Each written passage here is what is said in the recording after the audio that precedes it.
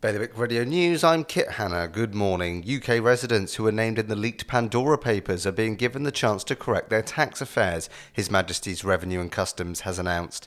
Meanwhile, proposed legal controls for the registration of homeschooled children, how they are monitored while at home, and whether they should be charged for sitting exams within Guernsey's public schools will be challenged in the State's Assembly. A radical change to how healthcare is run in Jersey has been approved by States members, but the debate has exposed fresh rifts in the Council of Ministers.